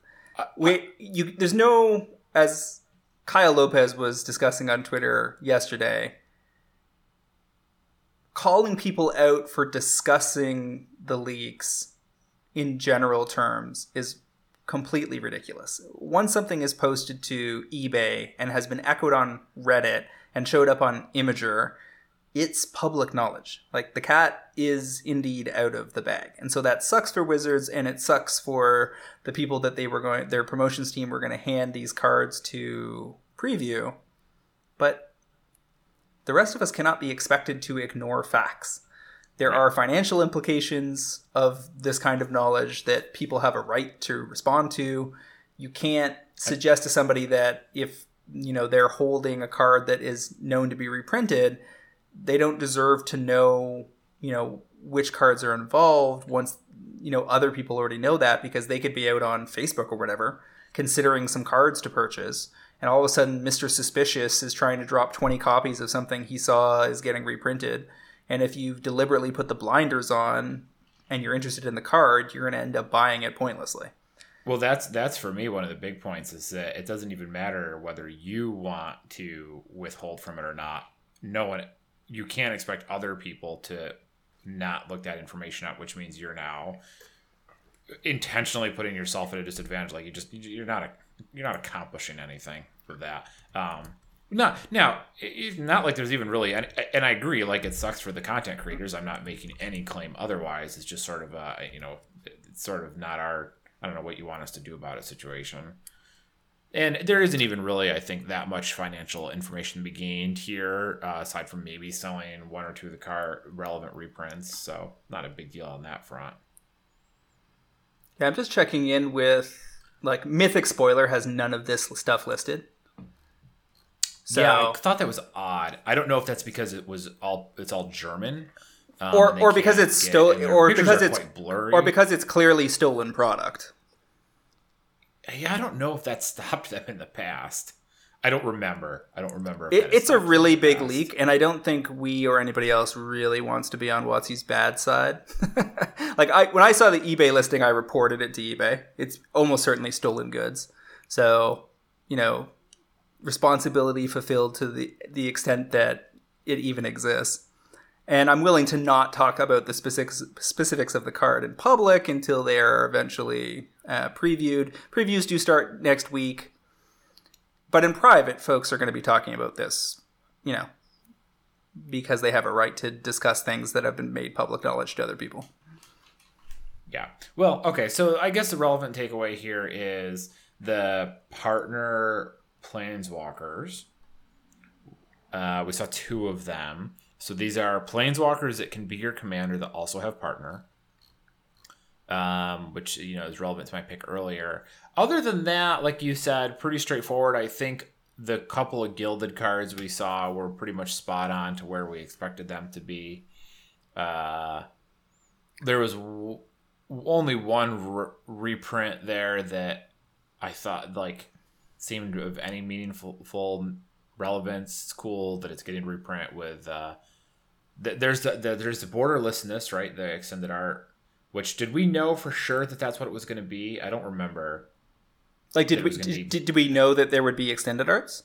Did we know that it would be exactly that type of extended art? I guess. Yeah, because we knew that we were getting collector boosters, and there was no reason to believe that the formulation was going to be any different. We do know that there are 2 premium treatments. We know that there's the gold leaf treatment that is being applied to all of the new commanders and 32 reprints, but the reprints are not in the set. They only get the gold leaf treatment if you pull one of those very rare cards. And the presumption is that those are available in both regular boosters and collector boosters, but that the extended art foils of rares and mythics from the set that are not part of the gold leaf treatment will only appear in the collector boosters. One of the things that we did spot that's worth mentioning that doesn't spoil any specific card is that we spotted foil uncommon extended arts. So that's new. Didn't they do that with no, whatever the last one was? No. That got people got all worked up about it, right? Different thing. You keep confusing showcase with extended art. Super different. They're the same thing. Not. It's on Wizards' fault for making these things so damn similar. Yeah, but the key point is not like you're looking. The reason you're confused is that you're looking at it from the perspective of these are both borderless treatments. Hell yeah. But that's not what matters from a finance perspective. What matters is where can you get them? And there's a huge difference between extended arts and showcase, because showcase is in everything and the extended arts are only in the collector boosters. So the collector boosters are front-loaded product. Tons of them get opened, but they get opened in only the first few months, because then they don't reprint them any further and they don't pop up anywhere else. They can't show up in an ancillary product later in the year. They don't show up in challenger decks or whatever. So what you're thinking of is the cultivate and the showcase borderless cultivate card that showed up in Core 21. And there was but that was not extended art. That didn't show up. Wasn't there? It was like an expedition map or something. Yeah, but that's different again. That's the VIP borderless box toppers that show up in VIP $100 VIP packs. Yeah, that's what I was thinking about, was because Expedition Map was not a rare in the set, but then it showed up as this as a premium card. But again, those like, aren't. What the hell? But again, those aren't collector boosters, and those aren't extended arts. So this is the first time that we've had extended arts that were not rares or mythics, and this matters because, for instance, my Bala Ged pick today is in part premised on the fact that it has no alternate version. But if Bala Ged was printed in Commander Legends instead of Zendikar Rising, the implication is that there would be an extended art foil version, which would then ostensibly become the spec of choice for that card. So there will be... Now, I presume that the uncommon extended arts do not steal slot potential from rare and mythic extended arts. I suspect they steal slot potential from, like, foil uncommons. Like, instead of getting 7 slots of foil uncommons in a collector booster pack, one of them might be a foil extended art. So they've shifted the formulation again for Commander Legends versus Zendikar Rising, as they have done all the way along. There have been no 2 collector booster formulations that were the same. And this is the latest evolution. My listeners are gonna, the keen listener is gonna think that I have the memory of a goldfish or something, because just like 3 weeks ago I was talking about the UMA box toppers. I think it was those being a good choice, because I'm like, yeah, they look like showcase, like just some generic extended art cards, which are really, really common, but actually they're really much rare because they're box toppers and it's easy to overlook that. And then here I am today going, no, they're all the same damn thing. But if you don't remember the exact formulation for every product, it's annoying to keep track of which ones are which, because there's no identifying factor between them. Well, and I'm working on an article that basically surveys the first year of premium product for exactly that reason. I want to have an evergreen article on record for us that our members can refer back to, because even though we have broken down the formulation every time as the collector boosters have revealed themselves and been analyzed, very few members probably remember the details. And I've already put together a graphic that we posted in our Best Ideas channel to let people refer back to the formulations as Wizards express them. But you're not the only person in the world who has been confused by Showcase versus Borderless versus VIP box topper versus regular box topper, et cetera, et cetera, et cetera. I wouldn't believe you if you said that I was. I think that's a good point. It would probably be pretty useful to have, just a very simple diagram that says, okay, extended art card from Ultimate Masters, very rare. Extended art card from Double Masters, not rare. Like, it just sort of like a very rough, like high, medium, low supply ratio for all of them. So you can be like, okay, wait, here's this card I'm thinking about speccing on, but I don't remember how popular this card was, and then you just look at the diagram and go, oh, this was one of the rare ones, or oh, this was one of the ones that wasn't that rare. The simplest litmus test for all of that is number of listings on TCG Player, and especially if you're comparing number of listings within a similar release time frame. So a card from 20 years ago versus a card today, number of listings is not going to be a great metric by which to compare them. But if you look at something like the number of foil box topper Cyclonic Rifts from VIP packs versus Bala Ged recoveries, there are way more Cyclonic Rifts than Bala Geds. Why? Because everybody and their dog bought VIP packs if they're in the, MTG Finance vendor whale community. Everybody. And many of us bought 30, 40, 50, 60, 70 boosters. All of that got opened in a very tight time frame. Very few people could resist the urge to open these $100 booster packs once they had their hands on them. There is a glut of inventory currently sitting on TCG Player that, not unlike the Ultimate Masters box toppers, will take some time to dissipate. It has overcome the near-term demand in the market until such time as the market is able to chew it away. And the extent to which that will happen from card to card is going to, in large part, be based on their overall demand profiles And part of the reason that some of it's not getting chewed away is because some of the stuff is very specific to formats that nobody's able to play right now. Foil borderless dot seizes might be in much higher demand in October 2019 if people were getting ready for modern tournaments. Mm-hmm. And that's fair, right? Like, some of the more keen listeners might be like, well, Travis, it doesn't really matter how rare they are relative to each other, because once you get a little bit of the ways out of the printing period, it doesn't really matter, right? Like, either there's copies on the market or there aren't, and beyond that, it doesn't really matter because the demand's high enough, blah, blah, blah. Which is true to an extent, but it still would be nice to have that information available, especially for stuff that was printed within the last year.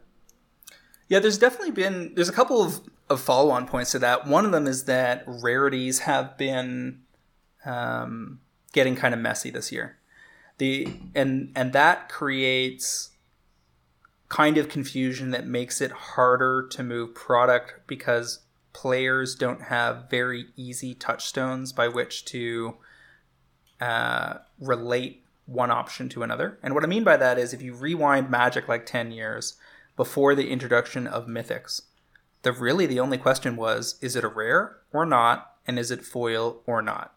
And that's really all you needed to know. And people had a general sense for a long time that, a good rare in standard could be $10 to $20, and, more or less everything else was going to be bulk. Then they introduced Mythics. Now we've got a whole, fast forward 10 years, we've got a whole heap of different premium treatments, a lot of which, as you've pointed out, look the same. So if now you're setting up a showcase at the first GP back in 2021 or something, and you've got a stack of the borderless foil cultivates next to borderless foil Force of Wills. Okay, well, people know that Force of Will is worth more than cultivate, but can they on visual inspection relate the rarity of the two cards? No, not really, because they're using the same kind of treatment on cards that have very different overall supply profiles. And I think that's a mistake in their product mix, in the product design side of their game management. Because I think that you stand to benefit from when people can readily identify what level of premium a given product is. An example would be something like, Prada might have a red stripe on a certain price point of their clothing that is absent on a lower price point. And that kind of signaling to your target audience can be important at retail to make sure that people parse product options quickly and slot themselves into the appropriate price category. Mm-hmm. I agree entirely that I dislike... I dislike how much of a muddle this has become. It's like unbelievable how much of a different universe this is compared to where Magic was back in the 6-7 years ago. Basically, right before Expedition started, when it was so much easier to figure this out. And I agree, it's just this mess now, because I can look at two extended art rare cards and be like, well, one of these had 30,000 copies released, and one of them had 8,000 copies released, and I have no way of knowing which one was unless you do some serious research. Right, you'd have to go through figure it out, but I can't at a glance tell how this is a box topper, and they're much more rare than just a borderless copy, which is way more available. It is aggravating. Well, and that's the thing with the foil Japanese War of the Spark Planeswalkers as well, because people knew that they were only available in the Japanese product, but unless you've done enough research to know what percentage of the overall market the Japanese product likely occupies, and then be able to parse, okay, but they did add some additional inventory for the global market, so what does that bring that up to? And then be able to figure, have some sense of what Hasbro's revenue is and be able to work backwards from that to figure out how many boxes were likely printed. That's all the work we did to figure out in June of 2020, hey, we should probably be buying some of these foil planeswalkers because they are at a much lower print run than people realize. And that's a lot of steps of research and logic to get to, and Wizards is doing literally zero to inform their market. And it's interesting to flag that because over in sports cards, for instance, the big resurgence in that hobby has come from the exact opposite, where they have been very specific about how many copies of things to the point of numbering them.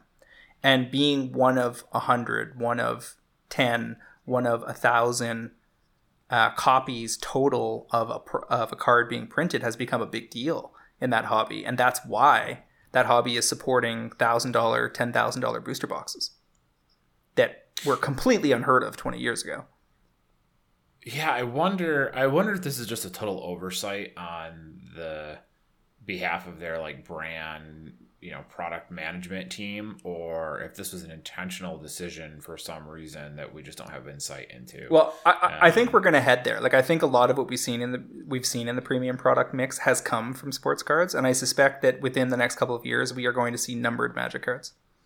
Which is also really odd, right? Like, you would think that Wizards would be leading the charge on this, given that they haven't been around longer than sports cards, but it seems like they've occupied a space where they could have been pioneering that for a while. Well, and keep in mind, in the Zendikar set boosters, you have access to foil gold signed art cards, and that's starting to edge us into the territory I'm discussing.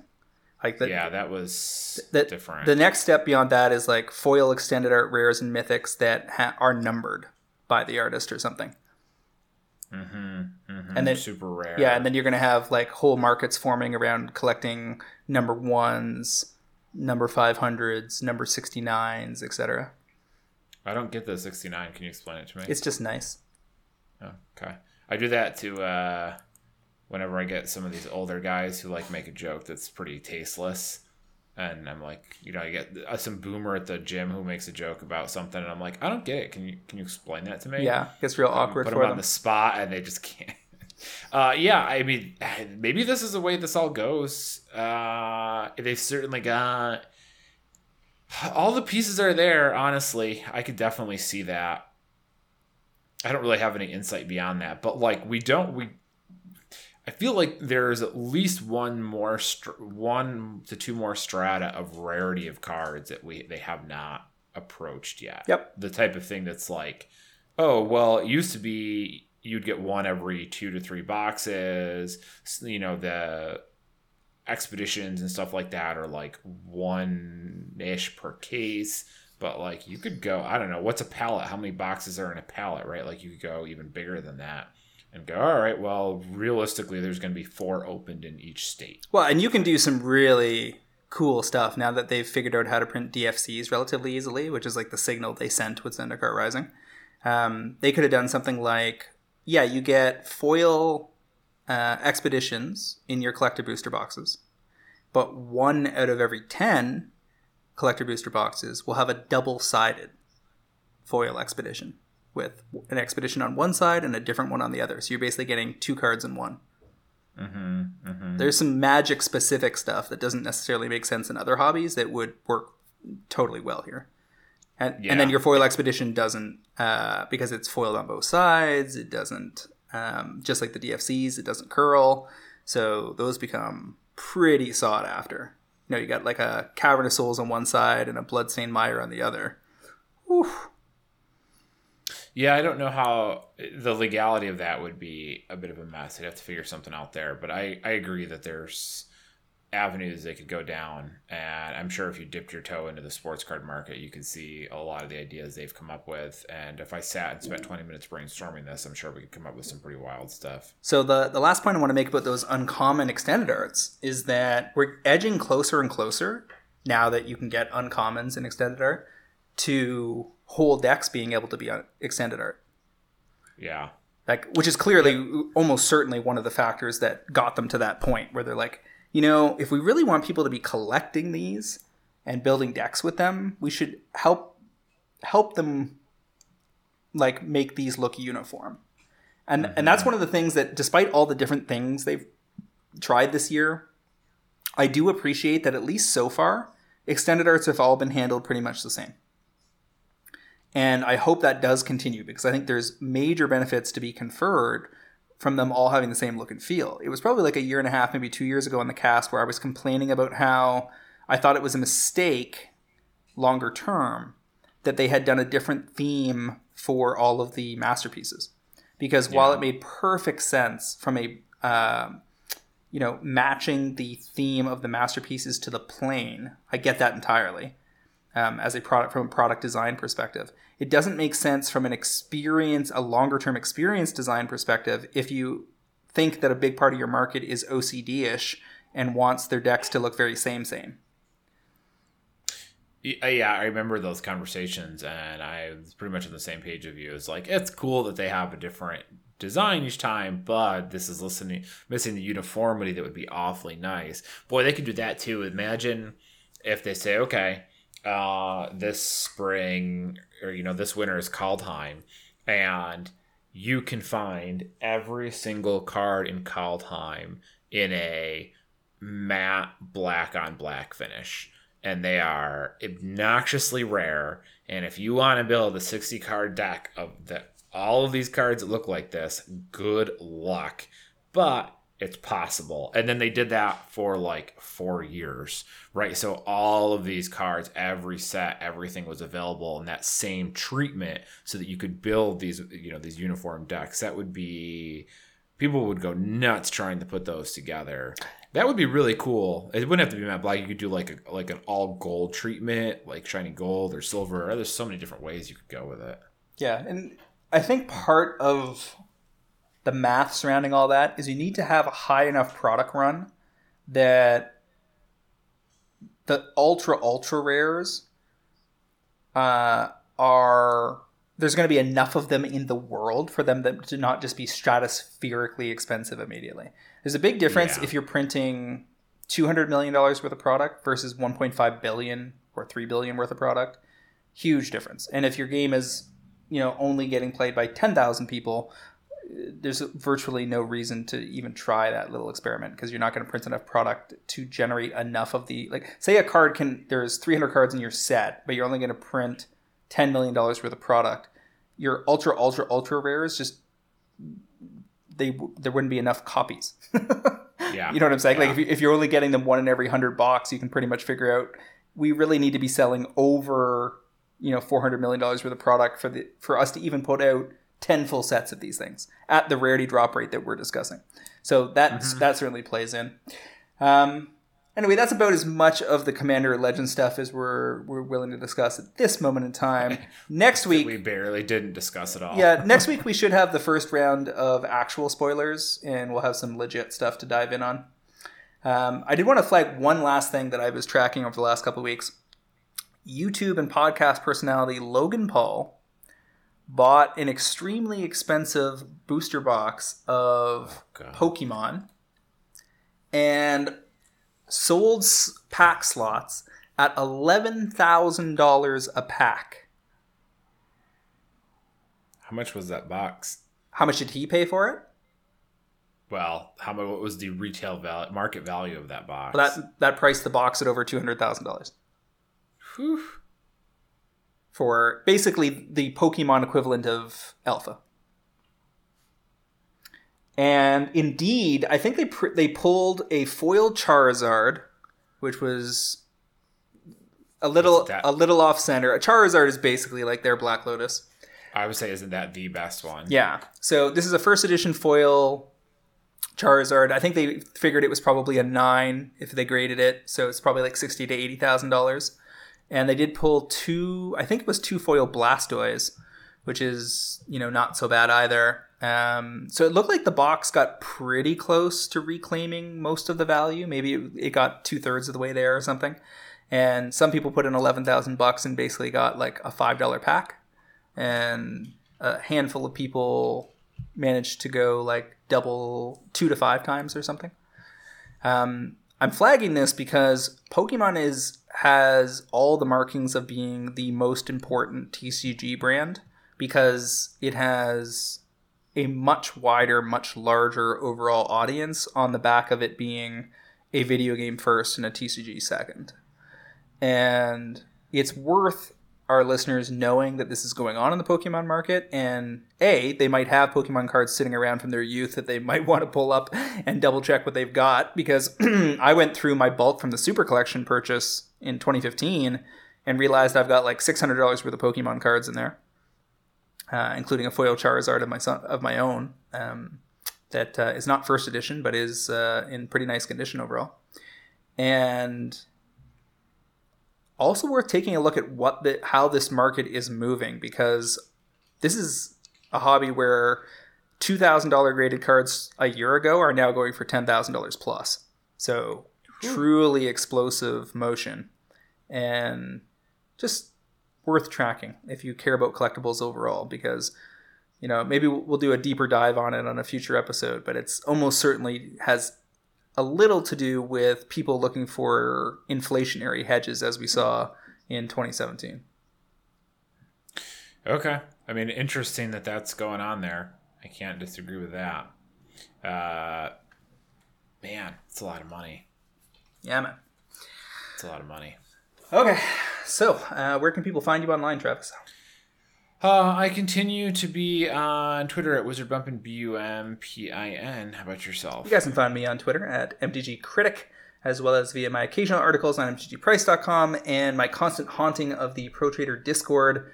I also like to remind our listeners to check out the MTGprice.com Pro Trader service for just $7.99 a month or $79.99 per year. You can get early access to this podcast, fantastic articles by the best MTG finance minds in the business, and a super active Discord forum that will drive better returns and save you money playing Magic the Gathering. Once again, MTG Fast Finance is proudly sponsored by Cool Stuff Inc., where you can find all sorts of cool stuff in stock, including all the best in Magic the Gathering singles, sealed product, and a plethora of other collectibles. Use the promo code FINANCE5 during checkout at Cool Stuff Inc. to save 5% off your order and support this podcast, which brings us to the end of episode 241. Another interesting one in the books. I'm going to have a lot to talk about next week, maybe with Commander Legends, maybe 2 weeks away. But fun as always, and I will see you next week, James. Thank you, Travis. Thank you all of you out there for supporting the cast, and we'll see you next week on another episode of MTG Fast Finance.